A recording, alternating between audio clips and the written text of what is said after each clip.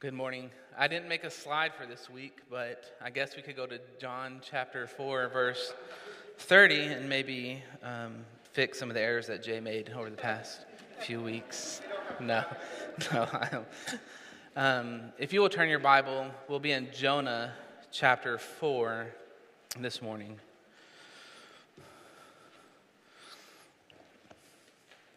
And Jonah chapter 4 is probably one of the most jarring chapters in Scripture. To understand Jonah chapter 4 rightly, we must know something about the city of Nineveh. And while we don't have time to do a deep dive into Nineveh and the sinfulness of Nineveh and the Assyrian Empire, it's important for us to have that context before we get to Jonah chapter 4. We know from history and Scripture that that Assyria was known for their military conquest. Each year they would go out and they would conquer different cities and different nations. They would destroy the cities to the ground. They would take captives and they would torture the citizens. They were a brutal, wicked empire. When they set out to conquest a new territory, they wanted to make an example for all other nations who thought about coming up against Assyria that is not something that they wanted to do. Their tactics in war and their lifestyle was wicked and brutal.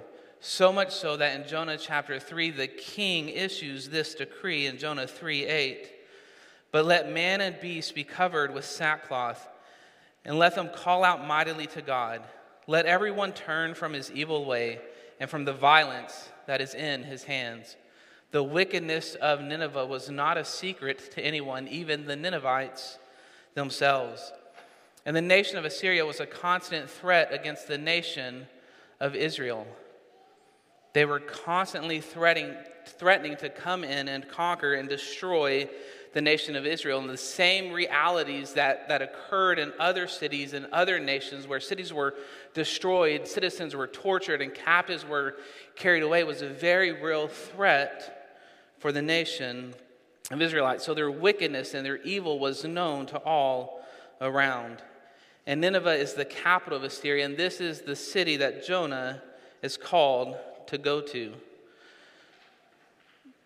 Jonah begins with the call of God to the prophet Jonah to go to the city of Nineveh. And initially, Jonah disobeys God and flees to the city of Joppa to board a ship to go to Tarshish.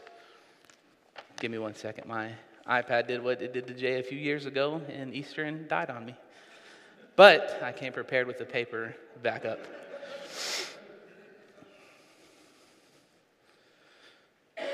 And on board the ship, God causes a great storm to come upon the ship. And the crew of the ship reluctantly casts Jonah into the sea. And God mercifully appoints a great fish to swallow Jonah. And from the belly of the fish, Jonah cries out to God in prayer. And it's where we have that memorable prayer in Jonah 2:9, that salvation belongs to the Lord. And showing grace and mercy to Jonah, God causes the fish to spit up Jonah on dry land. And here again, he commands Jonah to go to Nineveh. And this time, Jonah obeys. And Jonah walks throughout the city of Nineveh, and he proclaims God's message. Yet 40 days, and Nineveh shall be overthrown.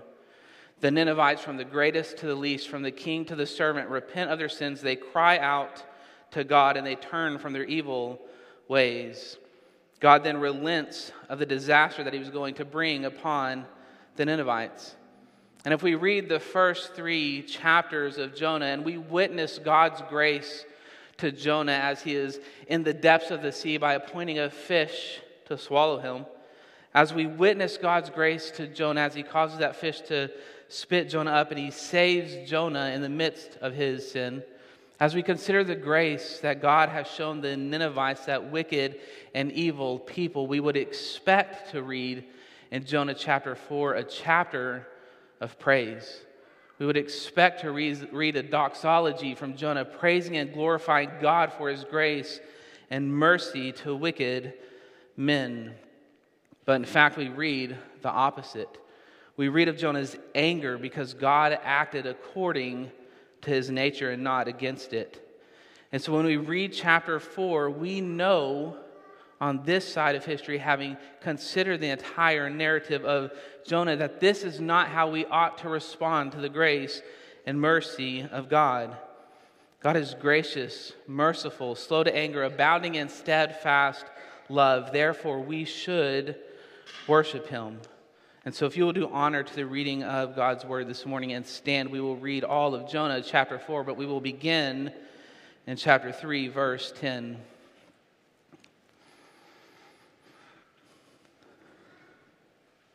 When God saw what they did, that's the Ninevites, how they turned from their evil way, God relented of the disaster that he had said he would do to them, and he did not do it. But it displeased Jonah exceedingly, and he was angry. And he prayed to the Lord, and he said, "O Lord, is this not what I said when I was yet in my country? This is why I made haste to flee to Tarshish, for I knew that you were a gracious God and merciful, slow to anger and abounding in steadfast love and relenting from disaster. Therefore now, O Lord, please take my life from me, for it is better for me to die than to live." And the Lord said, "Do you do well to be angry?" Jonah went out of the city and sat to the east of the city and made a booth for himself there. He sat under it in the shade till he should see what would become of the city. Now the Lord appointed a plant and made it come up over Jonah, that it might be a shade over his head to save him from his discomfort. So Jonah was exceedingly glad because of the plant. But when dawn came up the next day, God appointed a worm that attacked the plant so that it withered. And when the sun rose, God appointed a scorching east wind, and the sun beat down on the head of Jonah so that he was faint. And he asked that he might die and said, "It is better for me to die than live." But God said to Jonah, "Do you do well to be angry for the plant?"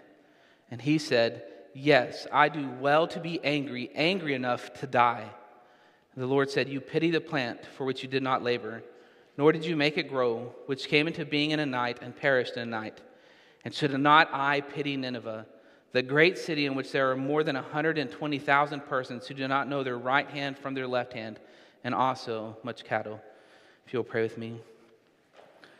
Dear Heavenly Father, we thank you for giving us your word, that we might know your truth, that in your word we might see who you are, and we might see how we are in light of you. As we sang this morning, Father, you are the one who judges the secrets of our heart. I pray that your word would pierce our hearts this morning, that it would reveal to us the secret sins that we harbor, that we would repent of them and rest in Christ alone for our righteousness. In Jesus' name I pray, amen. You may be seated. There is a lot going on with Jonah that I think we need to recognize and acknowledge. The Assyrians were an enemy to the Israelites. There is fear in Jonah because of the wickedness and the brutality of the Ninevites. There is concern for his nation because of what the Assyrians are threatening to do to Israelites. But I think what we see in chapter 4, most clearly in 4 verse 2, is that there is a self-righteousness in Jonah's heart that prevents him from seeing what God is doing. Jonah in chapter 4 sets himself up as the arbiter of God's grace. And the first thing we see in Jonah chapter 4 is that a self-righteous heart prevents us from rejoicing and worshiping God. Jonah 4:1 reads, "But it displeased Jonah exceedingly, and he was angry." Jonah had just witnessed God show mercy and grace to Nineveh, relenting of the wrath that was to come when they cried out to God in repentance. And Jonah is exceedingly displeased and angry. It is difficult for the English to capture to the extent how upset Jonah was, or even what he was upset about. The KJV will translate this very similar to the English Standard Version. "But it displeased Jonah exceedingly, and he was very angry." The NASB translated, "But it greatly displeased Jonah, and he became angry." The CSB will read, Jonah was greatly displeased and he became furious. And the LSB translated, but this was a great evil to Jonah and he became angry. The root word that we see for it displeased is ra'ah. And in the root of that word is what we normally get for the word evil. And this is why the LSB translated, this was a great evil to Jonah. Jonah considered God's grace and mercy to the city of Nineveh, to such a wicked, evil people, as unjust. There is no doubt that Jonah knew who God was. He clarifies this for us in verse 2. O Lord, is this not what I said when I was yet in my country? This is why I made haste to flee to Tarshish. For I knew that you are a gracious God and merciful, slow to anger, and abounding in steadfast love, and relenting from disaster. This is the reason, all the way back in Jonah 1, that Jonah flees when God calls him to Nineveh. Because Jonah knows that if Nineveh repents and turns from their evil ways, God will show grace and mercy. And when God shows grace and mercy, Jonah is greatly displeased. That act to Jonah was wrong. Jonah expected and desired and wanted God to act against his nature instead of according to his nature to the city of Nineveh. Jonah had no doubts that this is what God would do. Jonah had no doubts of who God truly is. Jonah knew this truth from Scripture. If we were to turn our Bibles back to Exodus 34, we would read an account between the Lord and Moses.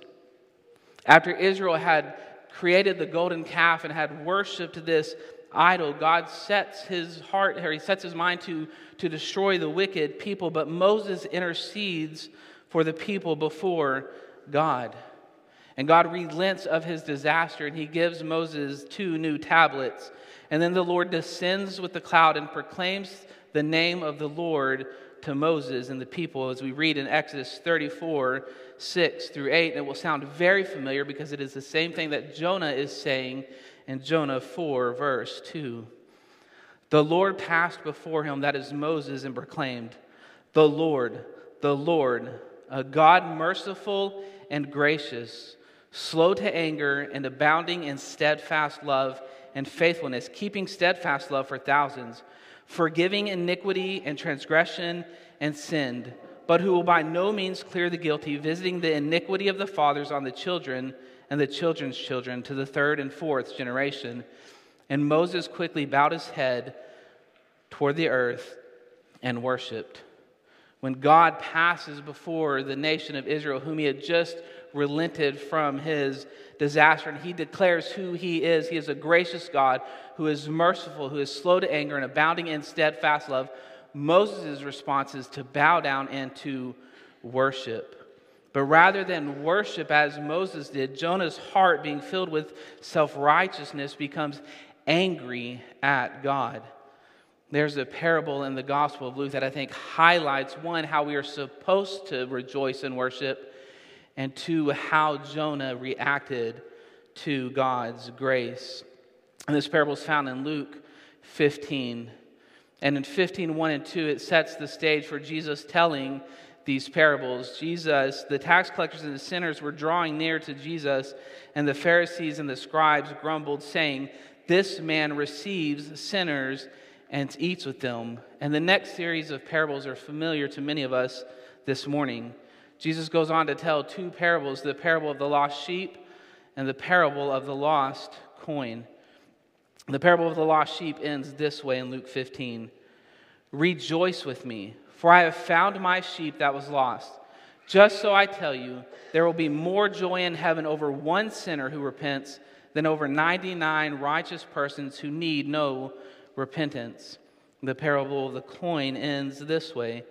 And when she found it, she called together her friends and neighbors, saying, rejoice with me, for I have found the coin that I had lost.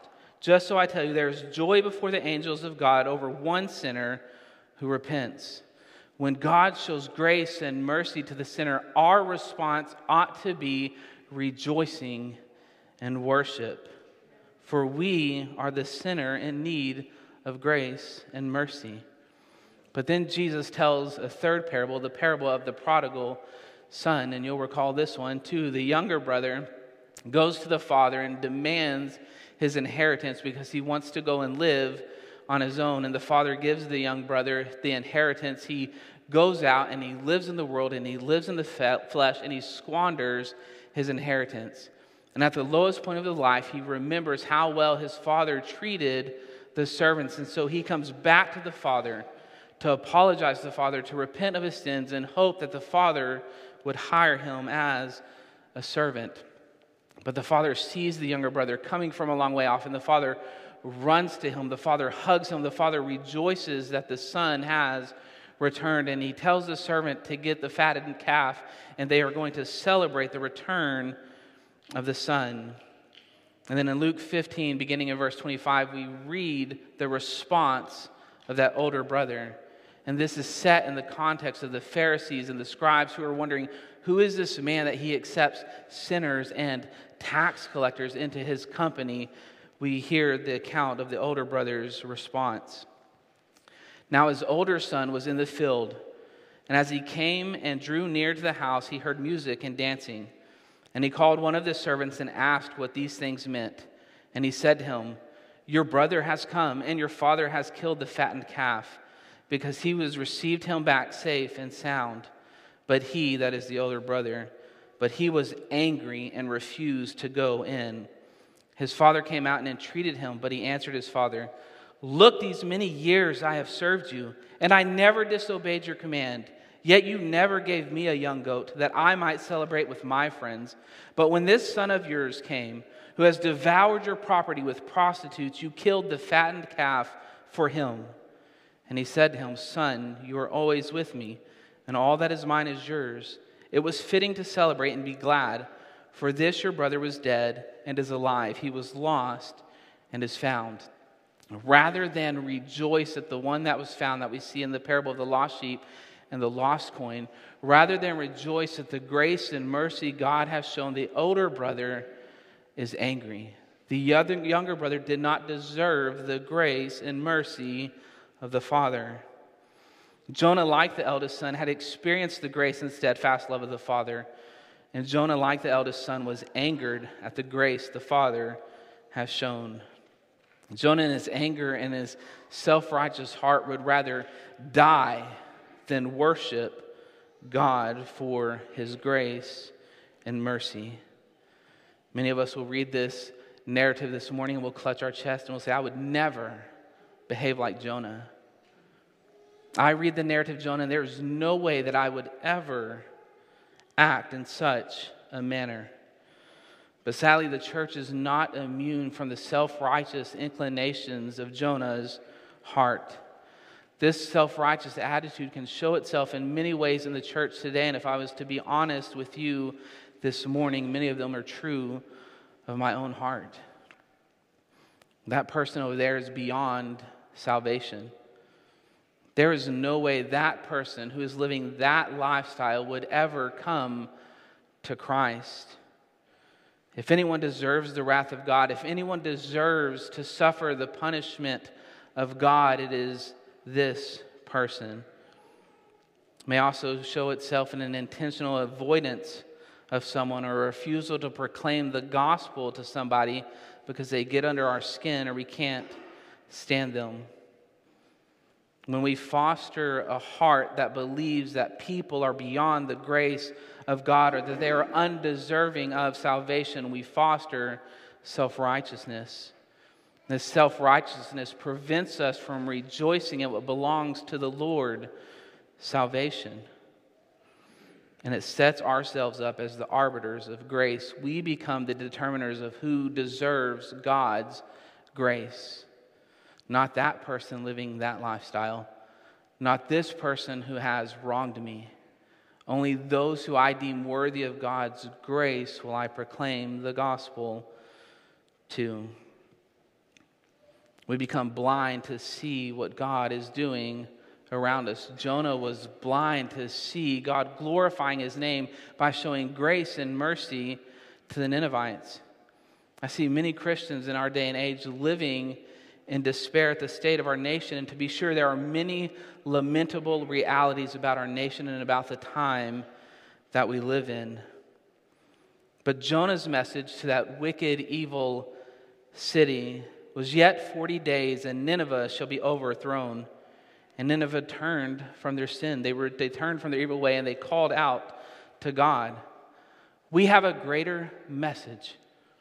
We have a greater message than the one that Jonah proclaimed here in Nineveh. We have the gospel of Jesus Christ. We don't proclaim 40 days in America will be overthrown, but we proclaim, repent and believe in Jesus Christ, the Son of God, the Word made flesh, the great I Am, who was born of a virgin, who lived a righteous life, who suffered the death on the cross for sinners, who was buried and resurrected, and he sits at the right hand of the Father. Repent and believe.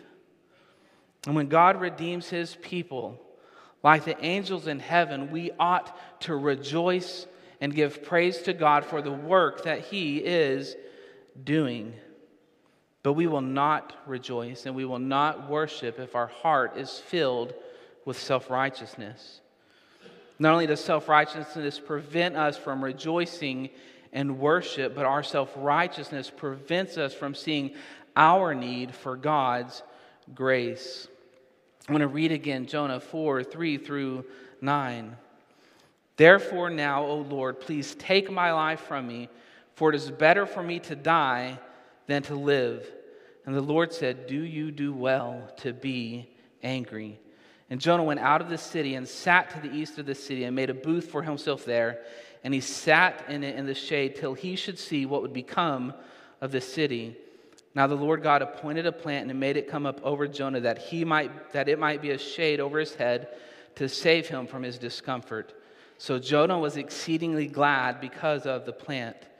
But when dawn came up the next day, God appointed a worm that attacked the plant so that it withered. And when the sun rose, God appointed a scorching east wind, and the sun beat down on the head of Jonah so that he was faint. And he asked that he might die and said, it is better for me to die than live. But God said to Jonah, do you do well to be angry for the plant? And he said, yes, I do well to be angry enough to die. Twice in this passage, the Lord responds to Jonah with the very similar question. The first time in verse 4, do you do well to be angry? And rather than pause, and rather than consider his own heart and to evaluate his heart, Jonah, knowing who God is, exits the city to wait and see if God would change his mind and bring that destruction. Jonah is so blinded by his anger and frustration at God's response to Nineveh that he fails to recognize the grace that God has shown him and the nation of Israel. We only have one other account of Jonah in all of Scripture, and that is found in 2 Kings chapter 14. And Jonah is a prophet in the time of Jeroboam when he is reigning in Israel. And Jeroboam is not known to be a good king. He is evil and wicked in the sight of the Lord. The nation of Israel is living in unrepentant sin. And this is the context in which we read of Jonah coming before the king who is wicked, who is evil in the midst of a nation who is living in unrepentant sin. We get this narrative in 2 Kings 14, beginning in verse 23. In the 15th year of Amaziah, the son of Joash, king of Judah, Jeroboam, the son of Joash, king of Israel, began to reign in Samaria, and he reigned 41 years. And he did what was evil in the sight of the Lord. He did not depart from all the sins of Jeroboam, the son of Nebat, which he had made Israel to sin. He restored the border of Israel from Lebo Hamath to as far as the Sea of Arabah, according to the word of the Lord, the God of Israel, which he spoke by his servant Jonah, the son of Amittai, the prophet who was from Gath-hepher. In the middle of living in unrepentant sin, God expands the borders of Israel. God shows grace and mercy to the nation of Israel who is living under a wicked and evil king. We get further clarification of the wickedness of Israel from Jonah's contemporary, Amos. In Amos chapter 2, we read, "Thus says the Lord, for 3 transgressions of Israel, and for 4 I will not revoke the punishment, because they sell the righteous for silver, and the needy for a pair of sandals. Those who trample the head of the poor into the dust of the earth, and turn aside the way of the afflicted. A man and his father go into the same girl, so that my holy name is profaned. They lay themselves down beside every altar on garments taken in pledge, and in the house of God they drink the wine of those who have been fined." This is the nation of Israel. This is the king of Israel when Jonah is called to be a prophet. And Jonah had been a witness to the grace of God that he had on Israel in the midst of their wickedness. But not only did Jonah see it to the nation of Israel, Jonah personally experienced the grace of God in his disobedience. Jonah had been saved from death in the sea, and he had been saved from the belly of the fish by the grace and mercy of God. Yet Jonah could not see that Israel and that himself was as undeserving of the grace of God as the Ninevites were. So he continued to hope for the destruction of Nineveh. Jonah failed and could not see because of the self-righteousness in the heart is that he deserved the grace of God about as much as the wicked, evil nation of Nineveh. And though he had experienced the grace and mercy of God, the Ninevites should not have experienced the same grace and mercy. And though he knew who God was because he knew God according to his nature, Jonah exits the city and he hopes for the destruction of Nineveh. I think far too often we forget who we once were before we came to Christ. It is easy 5, 10, 20 years past having been redeemed to forget that we too are wicked, vile sinners, undeserving the grace of God. Yet God, in his love for us, poured out his grace and mercy, and he redeemed us. Paul reminds us in 1 Corinthians 6, "Or do you not know that the unrighteous will not inherit the kingdom of God? Do not be deceived. Neither the sexually immoral, nor idolaters, nor adulterers, nor men who practice homosexuality, nor thieves, nor the greedy, nor drunkards, nor revilers, nor swindlers will inherit the kingdom of God. And such were some of you. But you were washed, you were sanctified, you were justified in the name of the Lord Jesus Christ and by the Spirit of our God." He writes similarly in Ephesians, "And you were dead in the trespasses and sins in which you once walked, following the course of this world, following the prince of the power of the air, the spirit that is now at work in the sons of disobedience, among whom we all once lived in the passions of our flesh, carrying out the desires of the body and the mind. We were by nature children of wrath, like the rest of mankind. But God, being rich in mercy, because of the great love with which he loved us, even when we were dead in our trespasses, made us alive together with Christ. By grace you have been saved." Self-righteousness causes us to forget what miserable sinners we once were. Self-righteousness turns our prayers of thanksgiving and praise to God for the grace of our salvation and turns them into the prayers of the Pharisee who prayed, "God, I thank you that I am not like other men, extortioners, unjust, adulterers, or even like this tax collector. I fast twice a week. I give tithes of all that I get." Self-righteousness causes us that rather than trusting in the grace of God through the person and work of Jesus Christ for our salvation, the self-righteous heart turns in itself to works for salvation. Not only does self-righteousness stop us from recognizing the grace that we have been shown, it prevents us from seeing the grace we continually need. The second time the Lord asked Jonah if he has a right to be angry in regard to the plant that had grown up and that the Lord had taken away, Jonah responds, Yes, I do well to be angry, angry enough to die. The plant had grown up and was appointed by the Lord to be a grace to Jonah in the midst of his sin, and we'll see why here momentarily. But Jonah, rather than recognizing the continued grace of God in his life, stubbornly saw that grace as something he deserved.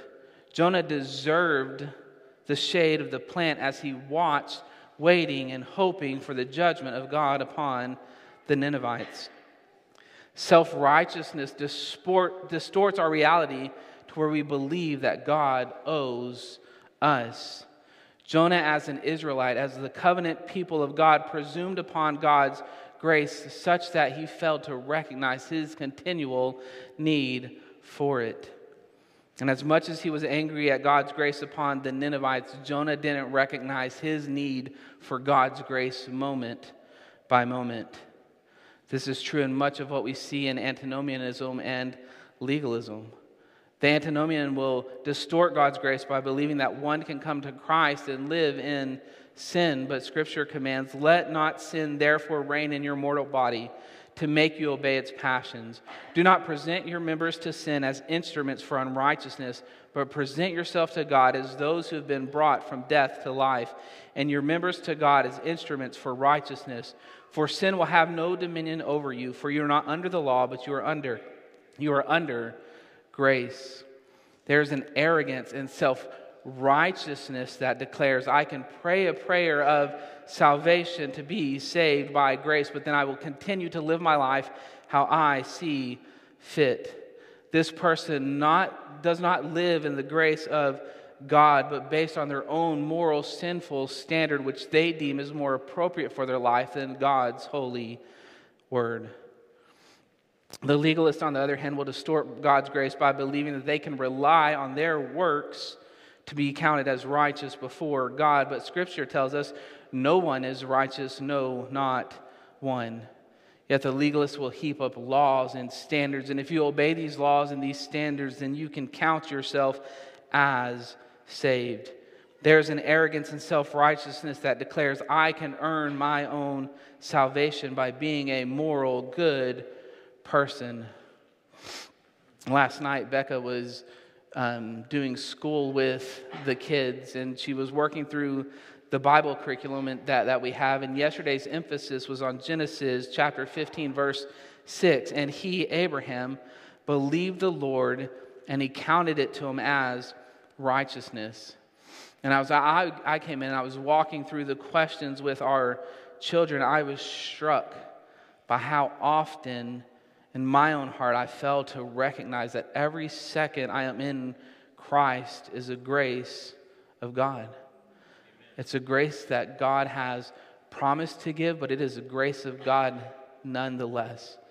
There is no point in my Christian walk where I begin to deserve the grace that God has shown me, and it is terrifying how often we can forget our need for God's grace. Christ has promised us in John 10, "My sheep hear my voice, and I know them, and they will follow me. I give them eternal life, and they will never perish. No one will snatch them out of my hand. My Father who has given them to me is greater than all, and no one is able to snatch them out of my Father's hand. I and the Father are one." Self-righteousness robs us from resting in the promises of God, and it prevents us from recognizing that wonderful truth that Jonah proclaimed in chapter 2, verse 9, salvation belongs to the Lord. If you are in Christ this morning, your salvation, beginning to end for all eternity, belongs to the Lord. It comes from the Lord, and it is kept by the Lord by His grace. And so if self-righteousness prevents us from rejoicing and worshiping God, and if self-righteousness prevents us from recognizing our need for grace, how should we respond when we are self-righteous? Repent. God graciously reproves us so that we might repent of our sin and rejoice in His grace and mercy. Those same two questions, Jonah, do you do well to be angry, that God poses Jonah, are to drive Jonah to repentance. After Jonah's prayer, this is who I knew you were, God, and this is why I did not want to come to Nineveh. As Jonah's heart is filled with anger and fury at what God has done for the nation of Nineveh, rather than strike Jonah down, the Lord simply asks, do you do well to be angry? It is a moment for Jonah to stop and pause and consider his heart. Do I do well to be angry at the grace and mercy God has shown sinners just like me? But initially, Jonah leaves the city and he goes and he sits out and he waits and he hopes for the destruction of Nineveh. And as we saw, the Lord then causes a plant to grow and the shade to cover over Jonah. In verse 6, now the Lord God appointed a plant and made it come up over Jonah that it might be a shade over his head to save him from his discomfort. So Jonah was exceedingly glad because of the plant, to save him from his discomfort. Discomfort here is the same root word that we find in verse 1 for Jonah being displeased. It is ra'ah, it is evil. To save him from his evil. The use of the word is to show us that though Jonah considered what God had done for the nation of Nineveh to be wrong, it is in fact his heart that is wrong. It is his heart that is evil. And rather than cast Jonah aside, just like the Lord appointed the great fish to rescue Jonah from his sinfulness, the Lord appoints this plant to rescue Jonah from his sinfulness. God is using this plant to teach Jonah the sinfulness of his heart and to bring him to repentance. This is clear when Jonah persists in his sinfulness by responding that he has every right to be angry. And God says in the final verse, you pity the plant for which you did not labor, nor did you make it grow, which came into being in a night and perished in a night.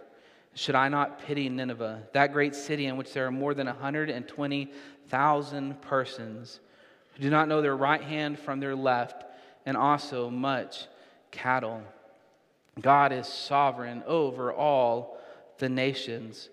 The Lord has shown Jonah grace and mercy and pity for the nation of Israel and the courts of Israel. If we were to turn back the last two verses of that passage we read earlier in 2 Kings chapter 14, we read, For the Lord saw the affliction of Israel was very bitter, for there was none left, bond or free, and there was none to help Israel. But the Lord had not said that he would blot out the name of Israel from under heaven, so he saved them by the hand of Jeroboam, that evil, wicked king who persisted in sin. He saved them by the hand of Jeroboam, the son of Joash. In the courts of Israel, Jonah sees the grace of God for that wicked, pitiful nation of Israel. And here God is showing his grace and mercy and pity for the enemies of Israel in Nineveh. Jonah in his self-righteousness could not recognize what the Lord was doing and bringing glory to his name by showing grace and mercy to this Gentile nation. So the Lord graciously engages Jonah to bring him to a point where he views the Ninevites as the Lord viewed them and to bring Jonah to repentance. We don't know if Jonah repents of his sin. We don't know if he continues in his anger. We could spend hours speculating as to the outcome of Jonah. And for his own reasons, the Lord has saw fit to not include Jonah's response in the canon of Scripture. So why might the book be ended this way with this question? Let me offer one possibility by way of closing this morning.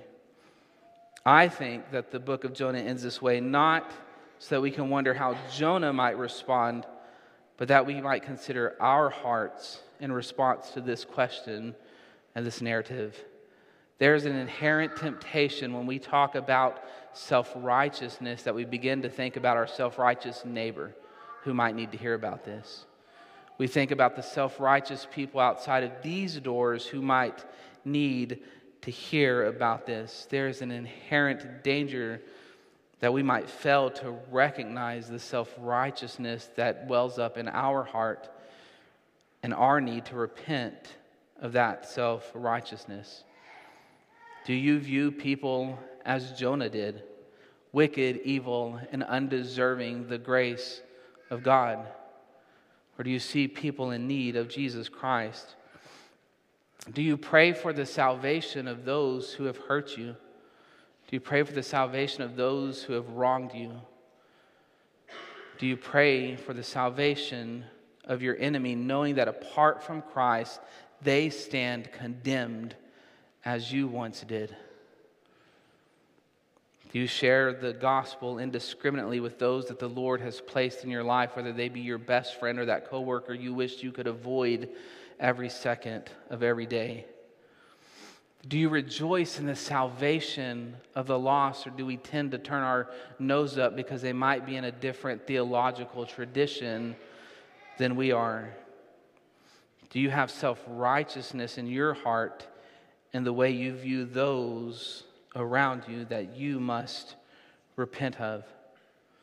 Every sin will be accounted for. Every wicked and evil thought or deed, whether it be from the violent hands of Nineveh or the selfish, self-righteous heart of Jonah. This is as true for our enemies as it is true for you and me this morning. For those who are not in Christ, they will bear the penalty of their sins for all eternity, suffering the just wrath of God. For the people of God, it is accounted for on the cross. I think there's a tendency sometimes that we just begin to believe that God has overlooked our sin, but that is not the case. God doesn't overlook the sins of the redeemed, but they are paid for in the person and work of Jesus Christ. Paul clarifies this for us in Romans 3. But now the righteousness of God has been manifested apart from the law. Although the law and the prophets bear witness to it, the righteousness of God through faith in Jesus Christ for all who believe. For there is no distinction, for all have sinned and fall short of the glory of God, and are justified by His grace as a gift through the redemption that is in Christ Jesus, whom God put forward as a propitiation by His blood to be received by faith. This was to show God's righteousness, because in His divine forbearance He passed over former sins. Our sins, if you are in Christ, are accounted for in Jesus Himself. If you are not in Christ this morning, I urge you to repent and to believe upon Jesus Christ for your salvation. There is no other hope by which you might be saved than Jesus Christ. And for those of us who are in Christ this morning, these past few weeks we've been walking through the narrative of John 4, looking at the Samaritan and the woman at the well. A woman who is an outcast because she's a Samaritan. A woman who is an outcast because she is a woman.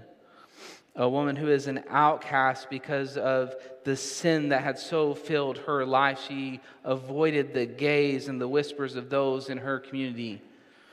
Yet when she experienced the grace of God, she was so filled with joy. She ran to those who once despised her, who may have ridiculed her and spoken behind her back. And she encouraged them to come and see.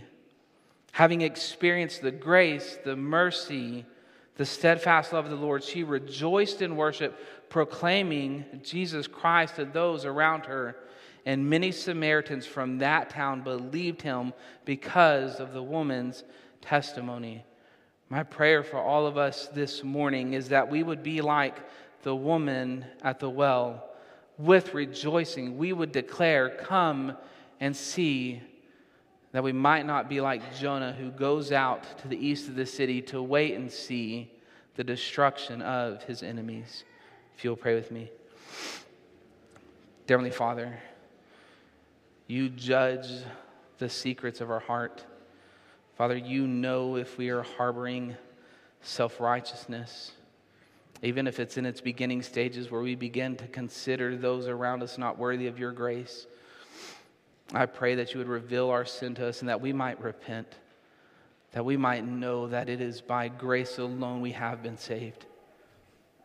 And having considered that grace, I pray that we would be a people that rejoice and worship at the salvation you have given us, that we would be so filled with joy that we would desire to tell all around us the glory of Christ. Lord, if there's anyone in here this morning who has not come to Christ, I pray that you would show them the wickedness of their heart, that the only righteousness they might have is found in Jesus Christ alone, and that you would bring them to repentance and faith this morning. In Jesus' name I pray.